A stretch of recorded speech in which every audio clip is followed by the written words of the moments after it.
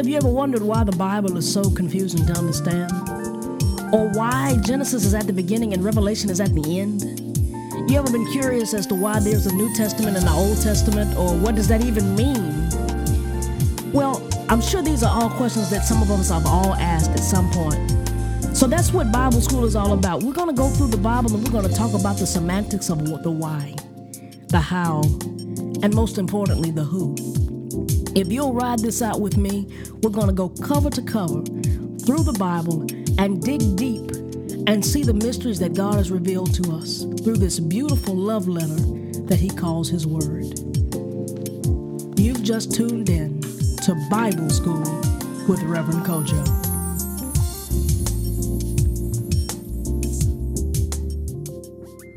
Hey, good folks, and welcome to Bible School. I'm Reverend Kojo, and I'm excited about getting into the Word. Boy, we are nearing the end of our study of the churches. We've just got 2 churches left, and so I'll just let you know what format I plan on taking. It'd be great if you read it before you listen. And so we're going to talk about Philadelphia today. We'll talk about Laodicea next week.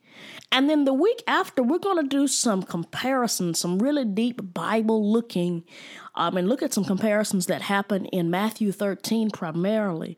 But we're also going to look at some of the other epistles that are in the Bible and some other things that point directly to these churches and how they are, dare I say, mystically, by way of the Holy Spirit, of course, tied to each other. And it's amazing because the Bible is 66 books with over 40 authors written over thousands of years. And it's amazing how the Holy Spirit brings together all of these authors and gives this one singular message system that does not contradict itself and points directly to the same Christ and the same things that Christ says. And so I'm really excited about digging deep into these treasures that are the Word and unveiling some of these things, because how many of you know that Revelation is the only book of the Bible that comes with promise to the one who reads and studies these scriptures? And you know, I can make my guess at what the promises are, but I'm not going to even pretend like I understand God, because I don't. But one thing that I know that blesses me when I study Revelation is that Revelation requires you to go into just about every portion of this Bible. I mean, it makes you dig deep. You go into books that you don't normally go into. Like, it's got me talking about Philemon.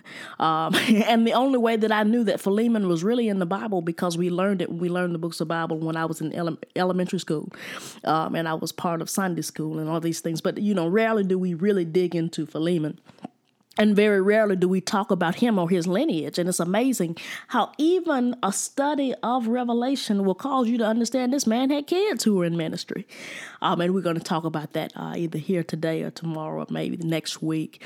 But it's just amazing, y'all. I love it. But we're in Philadelphia. And Philadelphia is the church that I think everybody wants to be part of. At least when we talk to people, we tell folks, I belong to the church at Philadelphia, because the church at Philadelphia had a lot of great things that were written about them here in this epistle from Jesus Christ, penned by John.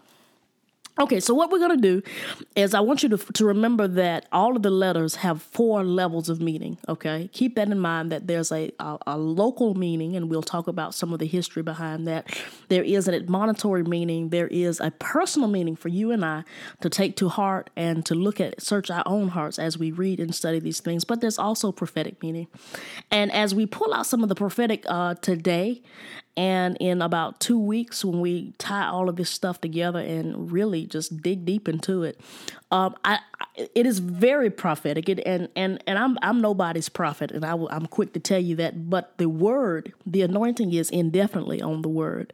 And as long as you are digging deep in Scripture, you're going to see what God wants His church to hear. And it is amazing the message system that He set aside to distinctly write to us. I think that is absolutely beautiful. Like, He literally took out all of these time over thousands of years to make sure that we understood what He was trying to say. And He did it in such a manner that was completely artful. And I'm gonna be sure to try to pull that out today. And, I'm coming off the heels of the flu, and I'm dive deep into strep throat over the last 2 weeks, but I do think it is important that we stay in the Word and stay on our study. So here we are, guys, and we're starting in Revelation chapter 3. The letter to the church at Philadelphia begins at verse 7. So I'm going to read the letter. I'm going to give you a little bit of history, and then we're going to come back and dissect what the scriptures say. All right. So here we go. Verse 7. He says, "To the angel of the church in Philadelphia write, these are the words to him who is holy and is true, who holds the key of David. What he opens, no one can shut, and what he shuts, no one can open. I know your deeds. See, I have placed before you an open door that no one can shut. I know that you have little strength, yet you have kept my word and have not denied my name. I will make those of you who are of the synagogue. I'm going to make those who are of the synagogue of Satan, who claim to be Jews, though they are not, but are liars. I will make them come and fall down at your feet and acknowledge that I have loved you.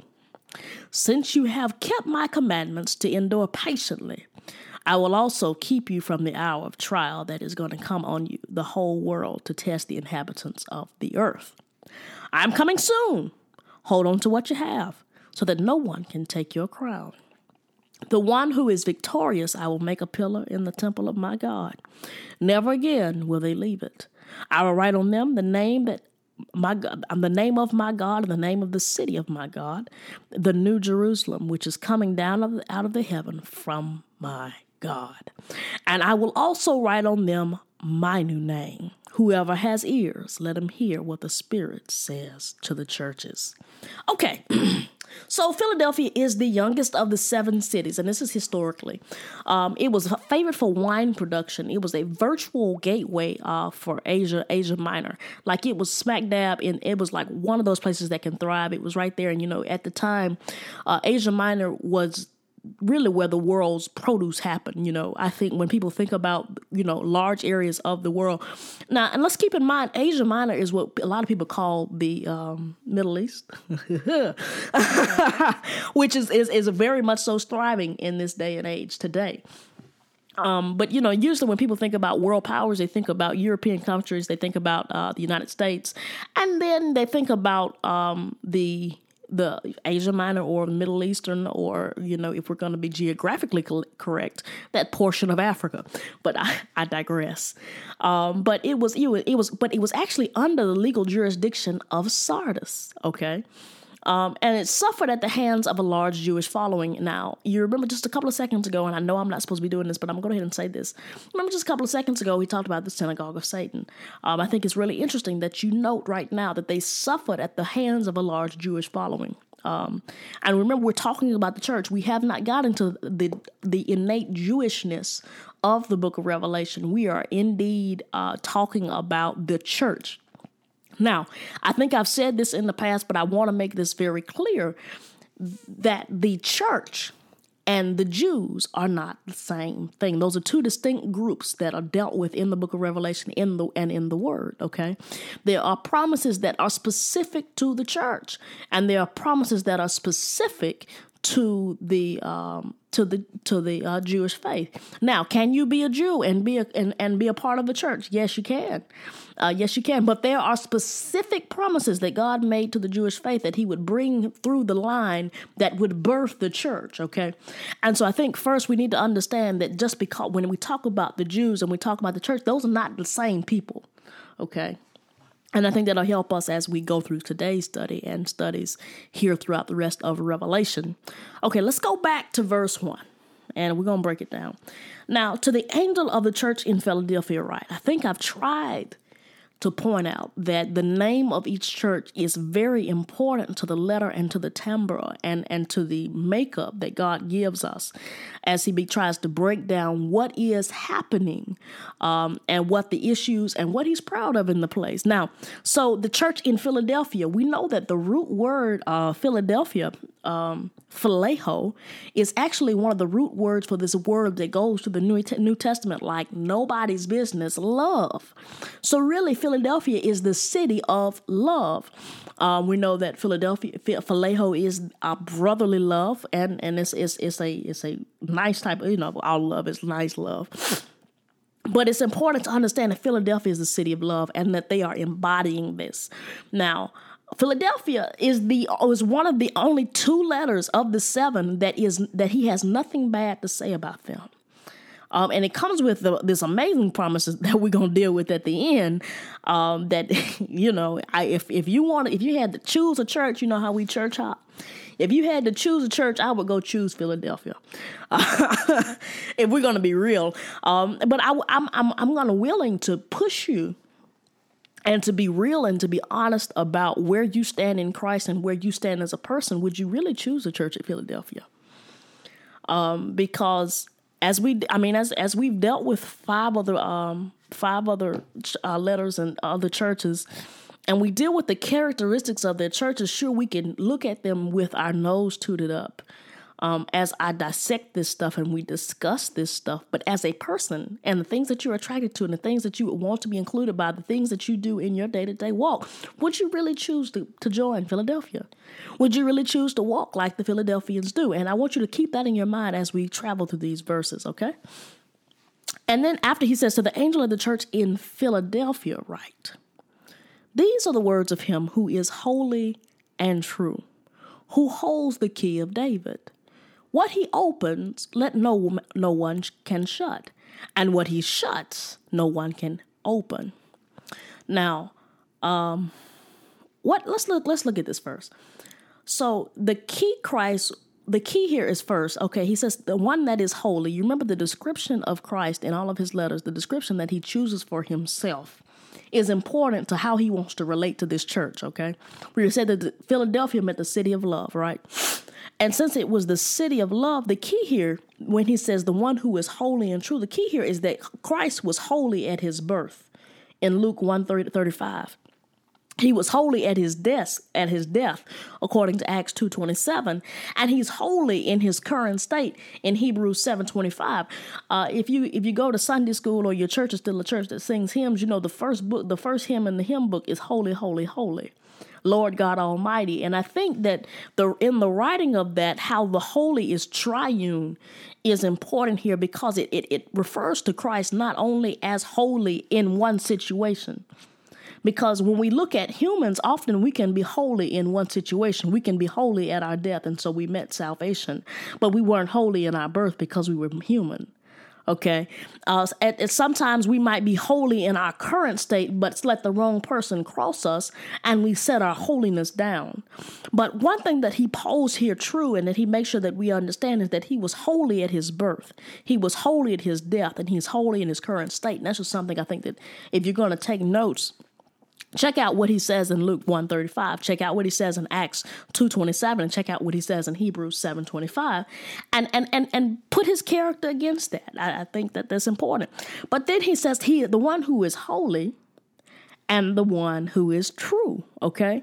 Now that word true, there's 2 Greek words in the Bible that are translated true. Now one means true as in contrast to false. We're not really talking about that. We're actually talking about the Greek word alethenos. And what that word means is truth in the sense of real or genuine. Okay. So he who is genuine, he who is holy and genuine. How many, and just think about the things that you have encountered, the churches you have belonged to, the relationships you have been a part of, the families that you are a part. How many people are honestly genuine people? I thank God, I believe I'm surrounded by a lot. I believe that the core of the people that I keep around are genuine folk. But I know that there are a lot of people who love to call my name who are not genuine people. I know that there are a lot of folks that I deal with that are not really genuine toward me. And I've picked up on it, thank God for the Holy Spirit. But he wants to assert him who is holy and him who is true because of the attributes of this church. Okay? And so as we're going to read a little bit further, I just want us to understand that first, this is him who is he's talking to the city of love. And he's saying, I'm holy, I've always been holy, and I'm genuine. And then he goes on to say, he says, he who holds the key of David. what he opens, no one can shut, and what he shuts, no one can open. Now check this out.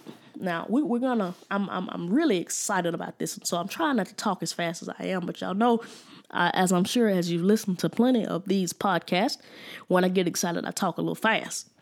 But he has the key of David, and so I want to cross-reference Isaiah 22:19, and what it says in Isaiah 22:19. He says, "I will drive thee from thy station, and from thy state shall I put thee down. And it shall come to pass in that day that I will call my servant Eliakim, the son of Hilkiah, and I will clothe him with thy robe, and strengthen him with thy girdle, and I will commit thy government into his hand. And he shall be the father unto the inhabitants of Jerusalem, and the house of Judah, and the key of David will lay upon his shoulder, and he shall open he shall open, and none shall shut, and he shall shut, none shall open, and I will fasten him as a nail in a sure place, and he shall be a glorious throne to his father's house." Now, first, we read that he's got the key of David. Now, jump to this familiar passage. I know that you hear it every Christmas. Isaiah 9:6, it says, "For unto us a child is born, and unto us a son is given, and the government shall be upon his shoulder. And he shall be called Wonderful Counselor, the Mighty God, the Everlasting Father, the Prince of Peace." Okay, so this key of David is like this right to the throne, okay? This key of David is this right to power and assertion over the Jews at the time. This key of David asserts that he is the only one that has the power to let anybody in the kingdom, whether this kingdom be on earth or this kingdom be heavenly. This key of David is important, and it's mirrored throughout Scripture. And what's cool is that in Isaiah 22, he was talking about Eliakim and him becoming king on earth, okay? And talking about him, he's about to get this key of David. But at Jesus' birth, it was, prophesied for his birth, it was said that the government would be upon his shoulder. Now, you remember, he says, "I will commit the government unto his hand," for in Isaiah to Eliakim. And so this key of David is kind of like this birthright, or this rite of passage onto the throne. This throne that he was promised to rule on, and that we're going to see him deal with later in Revelation as we talk about the millennial reign. And and so this is he's stating all of these things because he wants to establish that he has not forgotten. He's establishing who he is and what he shall do. He's establishing that he is God all by himself, okay? Now, check this out. Now, this is what's interesting is when we know that Satan is the master of confusion. He likes to make a whole bunch of imitations, and he tries to look as close to God as possible. We know that's what got him put out of heaven. But when we look into this doors, there is, in the city of Philadelphia, there's this pagan god called the god of Janus, or God Janus, or something like that. And it was the god of doors and hinges, okay? And later on, when the Pope, takes over this area, the Pope takes on this title, the same word, I think it's cardinals or something like that, and it means the cardinal, which means hinges. And so, but he took that not out of this passage, but out of following in pagan religion. Now, you remember we talked about them a couple of churches ago, but Satan is the master of confusion, okay? And in his confusion, he's going to try to imitate what God has already deemed as good or deemed as himself. And because he was at one point was indeed intimate with God, in any effort to try to make what he has done look like what God has done, or make it look like it was holy or true and genuine, he causes confusion. But God here has championed the phrase, first and foremost, all by himself. All right, let's move on. Verse 8, he says, "I know your deeds." You remember he says that in all of the chapters. He says, "I know your deeds. See, I have placed before you an open door that no one can shut." He says, "I have placed before you an open door that no one can shut." Now, I want us to parallel this back to Noah. Now, if you've been listening to the Bible School podcast, we dealt with Noah in the Genesis study that is still going on, but we've already dealt with Noah. Remember when we dealt with Noah that there was one door. Okay, there was one door on the ark, and the Bible does not say that Noah shut the door. It says that God shut the door, and that God shut the door 7 days before it rained, before it flooded. Doors throughout the Bible and throughout the scripture have been used as a symbol of deliverance. There was an artist who painted a picture, and they called him an idiot for painting the picture because he painted the picture with Christ standing at the door, and there was no doorknob. And he said, "What kind of artist are you? You didn't put a doorknob." And he said, "No, I didn't paint it wrong."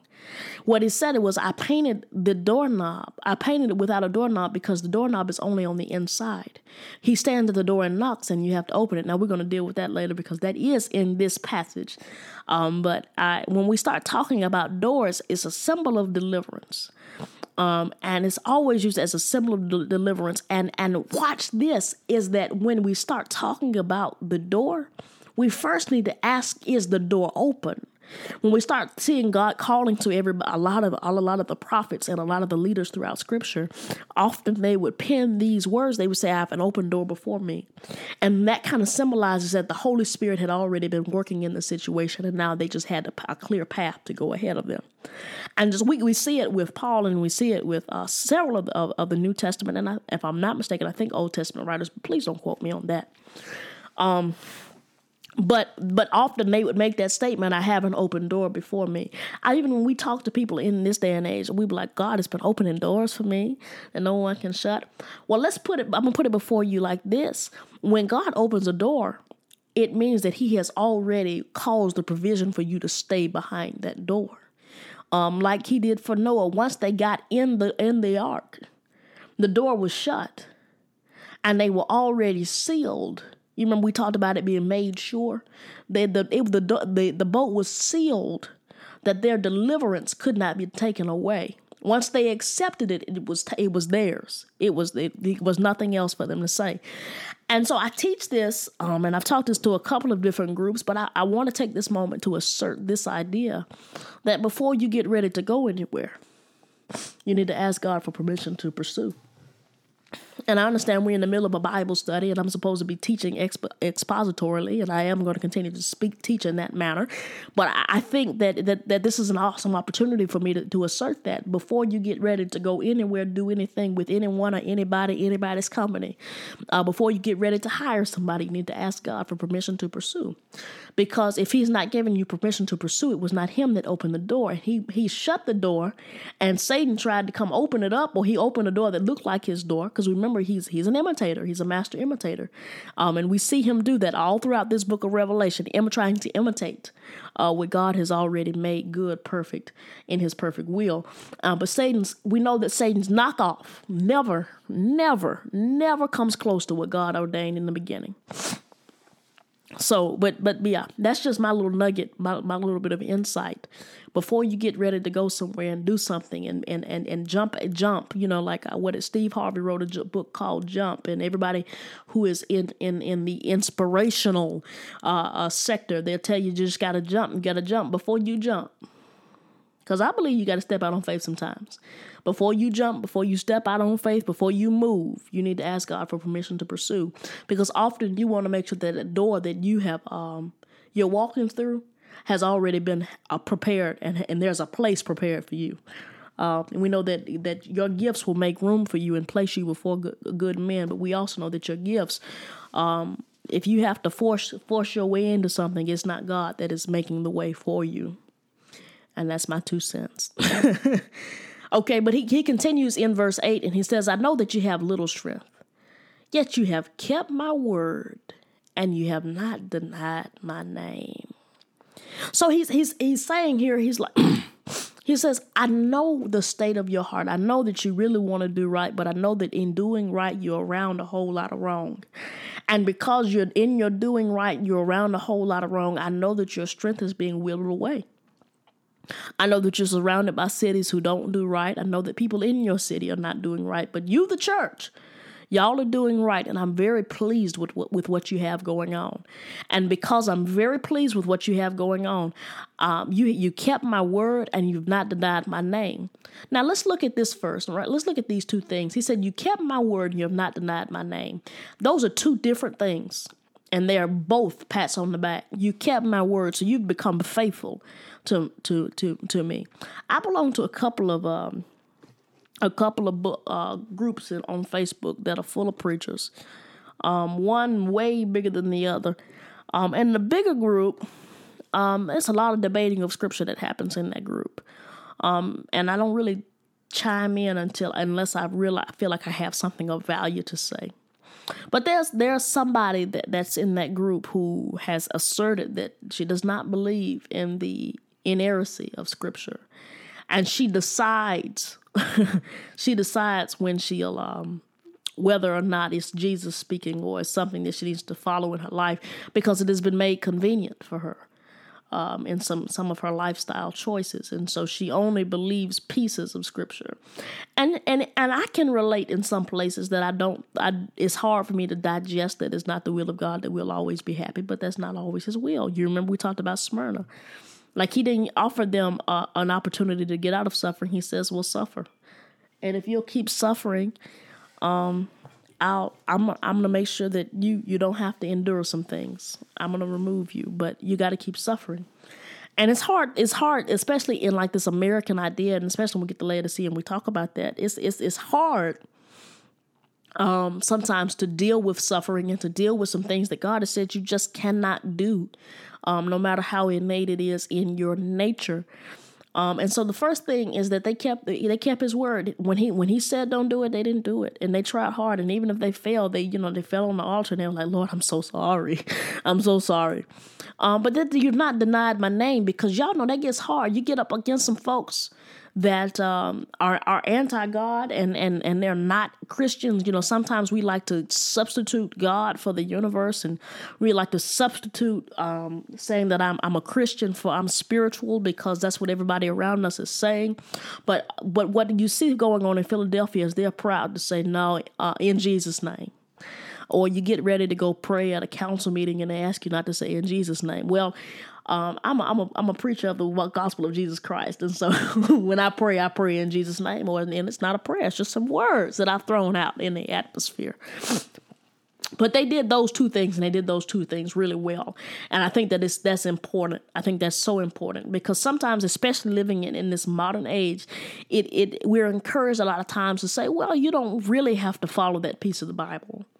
I can't tell you how many times I've been sitting teaching a Bible study, and I've heard young people say, well, the Bible say you're not supposed to have sex before marriage, but like you don't really have to do that. And sexual immorality is hellbound. And I know nobody wants to say that because it's not culturally correct, but it's biblically correct to say those things, For those people, for those friends of mine and people I hold near and dear who are practicing various forms of sexual immorality, there are some things you need to abstain from if you're going to call yourself a Christian. I know that's not popular, and you might leave my Bible study, leave my church. I'm sorry, but I don't want to really stand before God. And I'm really not trying to stand before God and he tell me that I led you astray, because I know I'm already inerrant. And if I know the truth, I'm going to try to tell you the truth. But that's really big that you followed my word and you didn't deny me. Verse 9, he says, "I will make those who are of the synagogue of Satan, who claim to be Jews, though they are not, but are liars. I will make them come and fall down at your feet and acknowledge that I have loved you." Now, look, there's this really big heresy in a lot of people, and I've heard it several different ways. As culturally aware as I try to be, we got to deal with this, because this scripture deals with this.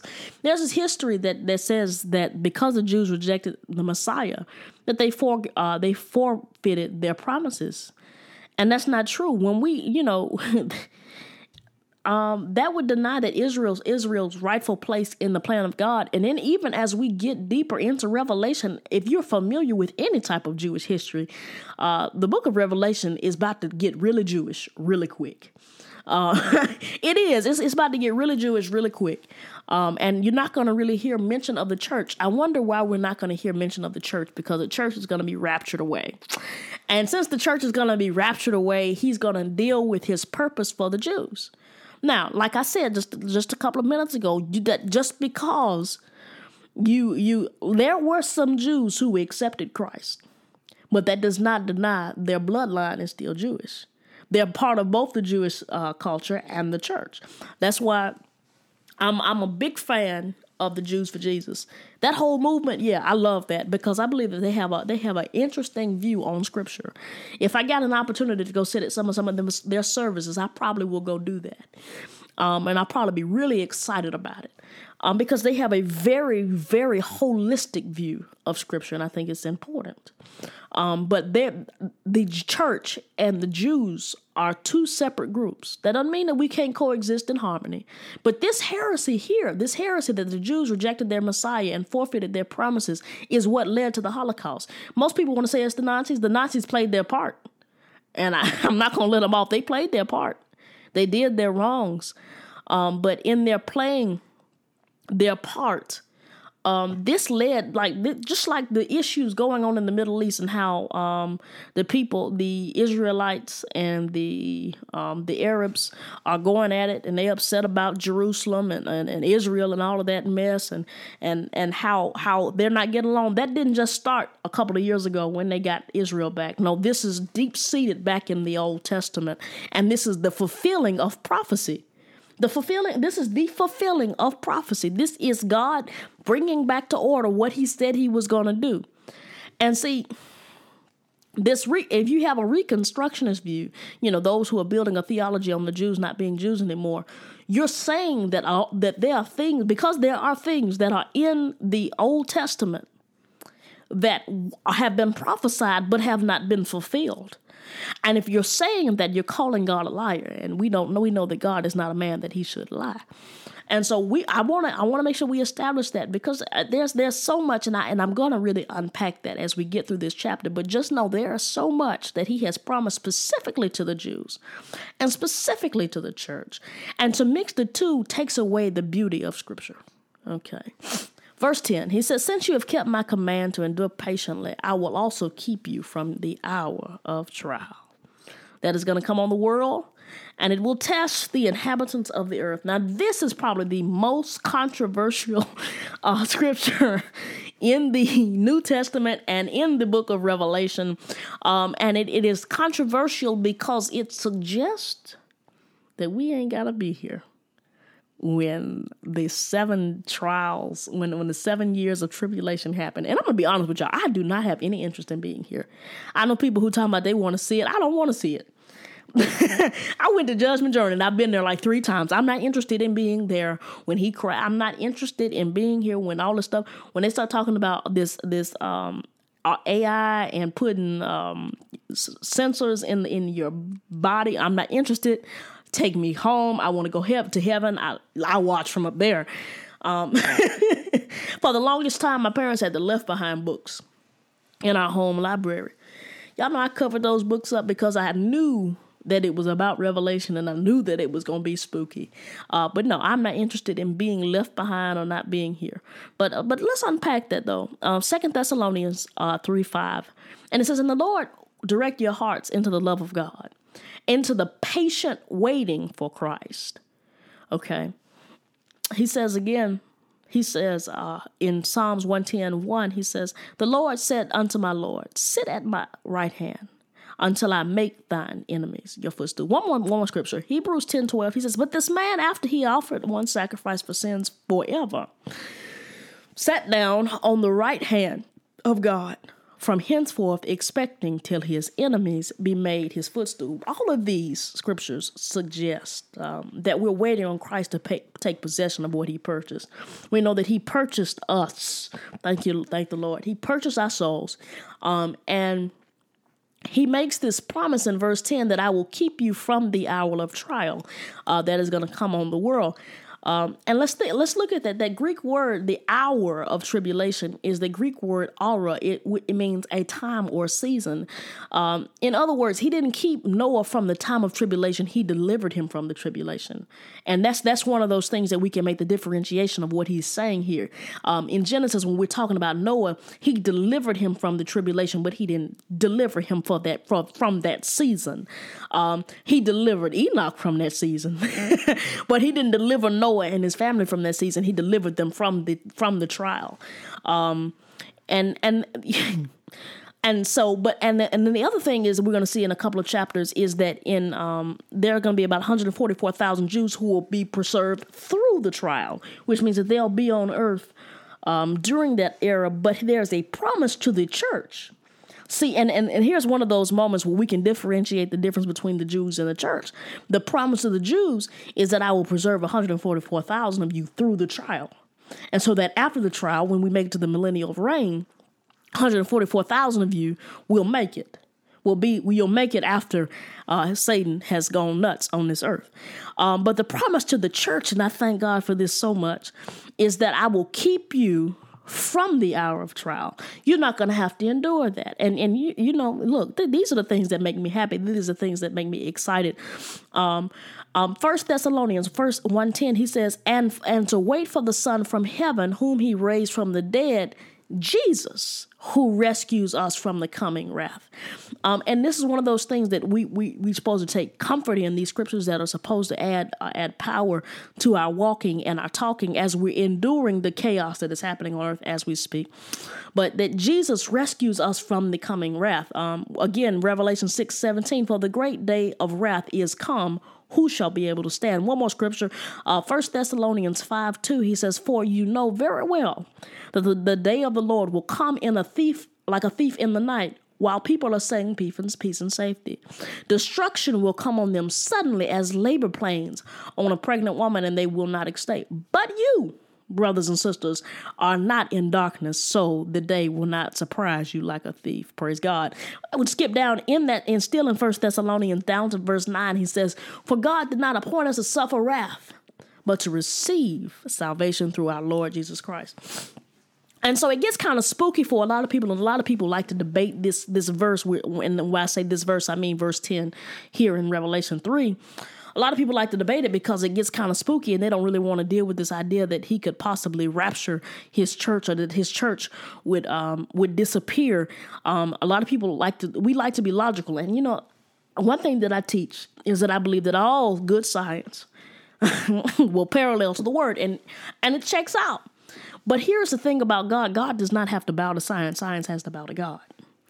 And so while science has to check out with what the word has said, the word does not have to check out with science. And surely, you know, God will probably use some awesome methodology to get us up. And I don't really care how he does it. I just want to be included. If I'm going to be honest with you all. But one thing we and it's so much here, but take solace in this. Take solace if you belong to Philadelphia, that he was going to keep us out of the hour of trial. That this idea that we are, because there are people who have built whole doctrines that we're all going to have to go through the trial, the tribulation, and that the millennial reign would come. But that would suggest, and that's if you only believe that he's coming back one time, and that the gathering of his church and his return to rule and reign are the same. And if your belief is that's the same, you can't take solace in this. I believe there's enough scriptural evidence that I want to cling on to and hold on to, that he's going to rapture his church. He's going to grab his church. And that as he grabs his church, that he won't return to reign for another 7 years. And there are things that have to happen on earth for 7 years until he can come and claim his church. And I just don't want to be here for that. If we're going to be honest, and that's just me being honest. But back to Revelation 6:17, he says, for the day of wrath is come. No, I'm sorry. Back to 1 Thessalonians 5, when he talks about the wrath being poured out on the earth. That wrath is not just for the Jews, but it's for all mankind. This is not talking about specifically in one church. We know that specifically he's writing to the Thessalonican church. And as he's writing to the Thessalonican church, we we know a lot of things about them, but we know that Thessalonica, and we're going to deal with this in a couple of weeks, parallels to Philadelphia in a lot of ways. But we know that even though he's writing to the Thessalonican church, that he's not just talking about the Jews who are physically persecuting them. You remember there are 4 levels of meaning in all of Revelation, and especially in these letters. We know that the local meaning, the admonitory meaning, we know that there's a prophetic meaning, and we know that there is a personal meaning. He's not just talking about that local meaning. He's not just talking about because the Jews are persecuting you that I'm going to pour my wrath on just them. He's talking about man at large. And I take a lot of solace in knowing that I'm not going to be here when all that happened. Praise God. Verse 11, he says, I'm coming soon. Hold on to what you have so that no one can take your crown. I'm coming soon. I'm coming soon. Hold on to what you have so that no one can take your crown. So we know he says, I'm coming soon. That Greek word for soon or quickly is what I think the King James says means. It doesn't necessarily mean I'm coming tomorrow. It doesn't necessarily mean that I'm coming really quickly per se. It really means I'm coming suddenly. Don't get comfortable. And I guess that means something, but I can just imagine somebody showing up to a Bible study, and I'm probably when I teach this week, we're going to get that, but I can hear it. So somebody coming to a Bible study, we're talking about, well, it's been 2,000 years. That's not really soon, but the Greek word actually means suddenly. And since the Greek word means suddenly, that kind of helps us understand what he means by there. I'm coming suddenly, so don't get comfortable. I'm coming suddenly, so keep watch. And so he's coming. He says, I'm coming soon. Hold on to what you have so that no one can take your crown. Now, you remember in John 14 when he says, I go to prepare a place for you. He's gathering us. His gathering of us is separate from his ruling on earth, and I think I just said that. Now, but he's saying I go to prepare a place. Look, I'm doing my task, so it's not like I'm up in heaven chilling. I'm not up in heaven just watching you suffer. I'm taking care of some stuff, so I'm headed out, and I'll be back as soon as I finish. I'm coming back for you. I'm going to prepare a place for you. And so his I'm coming soon is saying that I'm not really delaying. And if it seems like I'm delaying, I'm making sure that I'm putting on the finishing touches. Now, what I love about this, and one thing that I guess I hadn't taken into account, was that he said that so that no one will take your crown. You know, one thing that we talk about, we sing about it, I shall wear a crown. It's so many versions of that song. But what he's saying is you already have your crown. Don't let anybody take it from you. And I think that's one of those opportunities for us to take a trip through Scripture. Because many of the greats, they get replaced throughout Scripture for a lack of something. As much as I love Elijah, but Elijah got replaced by Elisha because of his lack of faith. I don't really like Saul, but Saul got replaced because he had lost his view of Christ, and so he got replaced by David, and through David, this great lineage happened. We see so many people throughout Scripture. It's the list goes on and on and on, but they get replaced throughout Scripture because they lost their view. Don't lose your view. Don't lose your focus. And I know it gets hard because sometimes you get into these ruts and you just really don't want to deal with this stuff. You really don't feel like getting in the presence of God. You might talk to him in your anger. You don't really feel like doing what he's called you to do, being what you've called him to do, but don't lose your place. Because it's one of those things is that God will fire you and not tell you he fired you. You remember Saul? I told you Saul got replaced by David. You remember Saul was only in the will of God for 3 years of his reign. He ruled for all of those years, but he was only in the will of God for 3. He got fired after 3 years. But he thought he was doing the work. Don't get fired. Don't get fired. Please don't get fired. Don't lose your place. Verse 12. The one who is victorious, I will make a pillar in my temple of my God. He's talking about, let's think about the pillars in the tabernacle. It wasn't that those pillars were holding things up, but those pillars were things that we looked to. They were reminders. They were places of honor. And then he continues, he says, never again will they leave it. I will write on them the name of my God and the name of the city of my God. Remember that all of God's own are marked. And he makes it very clear. And you think about that. Think about your walk. If you're walking in with Christ, you can tell who is a Christian. I can't tell you how many folks just know my mama is the church lady. She ain't got a quarter scripture, but they just know. I can't tell you how many times people have looked at me and they're like, well, because that's always my thing. I'm scared I'm going to lead somebody astray. So I'll be diligent. I'm really trying to make sure that what I tell you is right. And somebody said to me once, well, no, they ain't no question about whether you follow God. We know you follow God. And that's the thing, is that God marks his own. There are going to be markers on the way that you walk, the way that you talk, the way that you smile, the way that you eat. And people may not know what it is, but they're going to know that there is something about you that is different. Now, I'm sure you're still thinking, well, ain't there something called the mark of the beast? Why would God and Satan do the same thing? Remember I told you that Satan is a great imitator. His mark is mimicry of what God already does. Remember, Lucifer was close to God before he got put out of heaven. He knows how God operates. He knows that God changes not.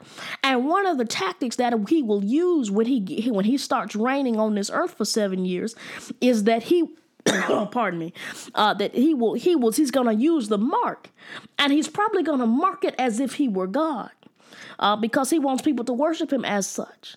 And because, and one thing that bothers me, somebody was telling me that they came across the Satanic Bible or something like that, and it tells the story of the fall in a way that favored Satan. And, they've been opening churches now in the name of Satan. And that was one of those things that got me when they talk about those who are the synagogue of Satan. When we start talking about the chaos that happens on this earth, and the issue with, well, let me finish a thought. And they're infiltrating schools. We had First Priority when I was coming up, and there was, I think, something called Journey or something like that for little kids, where Christians came in and they talked to the kids, and kids, they helped cultivate their faith. And I know several people who go and do that, and they read to the kids, several ministers who take time out of their day to go and dedicate that time. Well, Satan is catching on. He's the master of imitation. And so he's started these little groups, and I know that in California that there are some schools where they call it, After School with Lucifer or something. And, there's this show on Fox called Lucifer where they paint Lucifer as a regular guy. But he's mimicking what we see as normal and good and just, so that when the time comes for you to follow him, he'll seem like a reasonable, likable guy. And that's scary. That's scary to me. But I don't want to be here for that. And I make that very clear. I don't want to be here for that. There are things in my life that I crave. And if you haven't picked up my book, Call to the Peak, Craving the Pit, it'll probably shed a little light. There are things in my life that I crave, that I deny myself because I'm not trying to be here. I don't want to be here. I don't want to be part of that. I want to be in my Father's house where there are many mansions and there's been a place prepared for me. And I think that should be our declaration. I mean, let's be real. I know, and we're going to talk about Laodicea next. But I think that should be part of our thing, and that we should be so hungry after God because we love God. But we should be so serious about our walk because we don't want to be left here. I'm not saying that I want to scare you into some great staunch Christian legalism, because that is so not what I want to do here. But I think you need to be aware of the dangers, and you need to be aware of what is what is it going to cost you? What is at stake? Because there's a song Ken Jones put out. He said, "You're cute, but you're not cute enough for my salvation."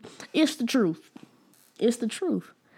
And I can't say that I've always belonged to that school of thought, but I tell you, when I opened up this book, it made it plain, and it wasn't hard for me to make a decision on whether I was going to be lukewarm or I was going to be hot. And trust me, I came out hot. But all jokes aside, and that's a joke, but it's not really a joke. There's a lot at stake.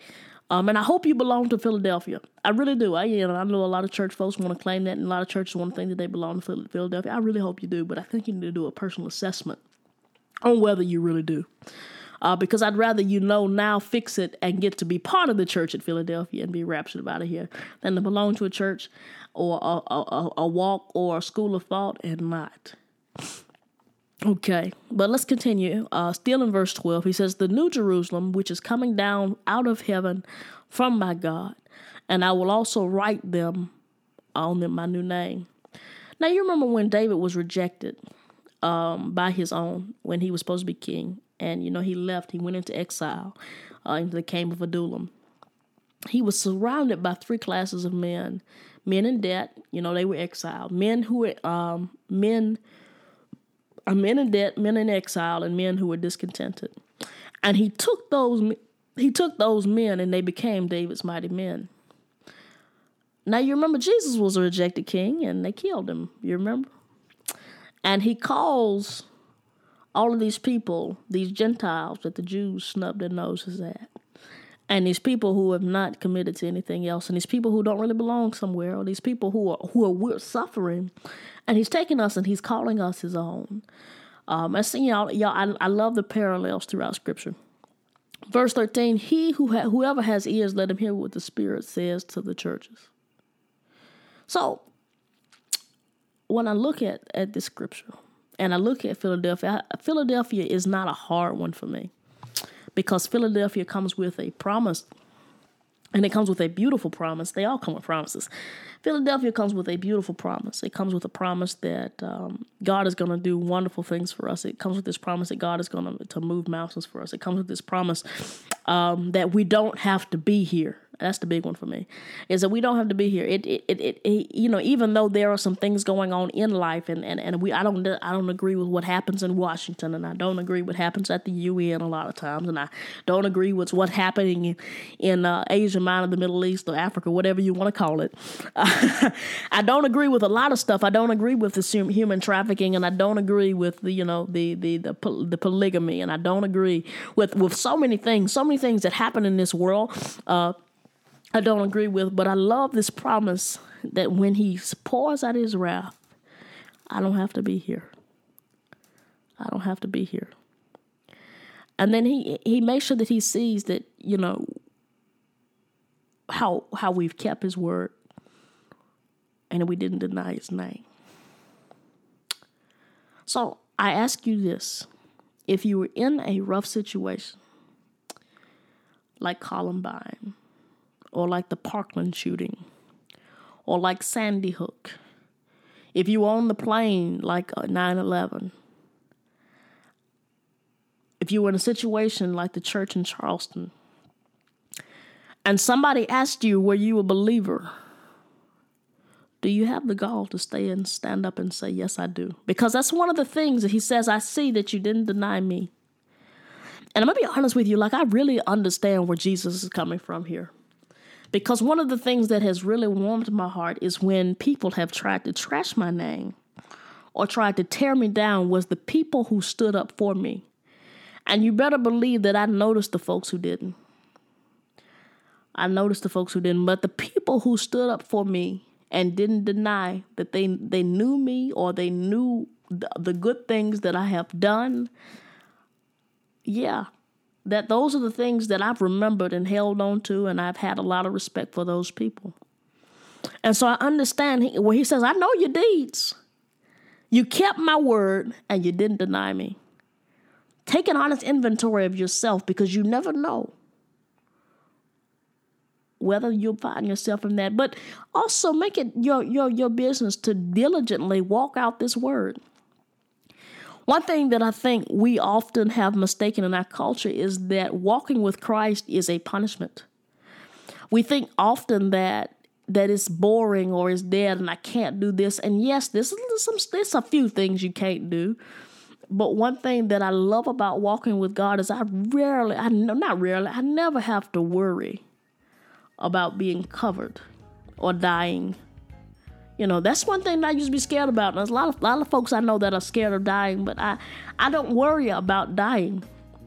And I don't worry about dying because I know that my soul is anchored in a God, in a Christ, in a Savior who has already signed and sealed my fate. And my fate is much better than living on this earth. I think it was Paul that said to live is Christ, but to die is gain. So make it your business to walk that out. Philadelphia is a wonderful letter. I don't have to sit here and feel all sad and melancholy about teaching these lessons out of Philadelphia, because Philadelphia comes with this promise that you're going to be raptured. But I want you to make sure that you know that you belong to that church. And if you don't, let's make a change. We make a change when we go to the doctor and they say we got issues going on in our body and they say we're going to die. We make a change. We get on diets. We work out. I've been swimming just about every day for about 3 years now because somebody said that I had to make a change and get on a pill. And so I made a decision that I was gonna swim every day. For me, it was simple. It was simple. I hope it's simple for you. It's simple for you. Walking with Christ is not that hard. It gets hard sometimes, but the wonderful thing about this God that I serve is that he'll walk it out with you. And in him walking it out with you, like he take your hand and he'll let you lean on him. He'll hold you. He'll keep you and protect you. And look, y'all, I'm happy to be here about teaching about Philadelphia. Like, I hope you belong to the church. But really, please take the time and think about this thing. Do you belong to that church? Because notice that all of the churches had a false view of who they were and what they belonged to. Smyrna was suffering, but God said, y'all look great, in my view. They thought they were poor and terrible, but in the eyes of God, they were different. All these churches thought that they were great. Ephesus thought that they were perfect, but they lost their first love. Sardis thought that they had it together. But he said, your work is not done. What are you doing? Get up. You got stuff to do. And I really hope that I hope I belong to Sardis. I'm sitting here doing some self-evaluation and yeah, I'm going to continue to do self-evaluation, but my goal is Sardis. And I hope that that's your goal. Well, good folks, this has been Bible School. I'm so glad you decided to tune in. We are coming to a close of this portion, and then we're going to dig into the deep stuff. But this has been Philadelphia, and this is Bible School, and I'm Reverend Kojo. Y'all be blessed.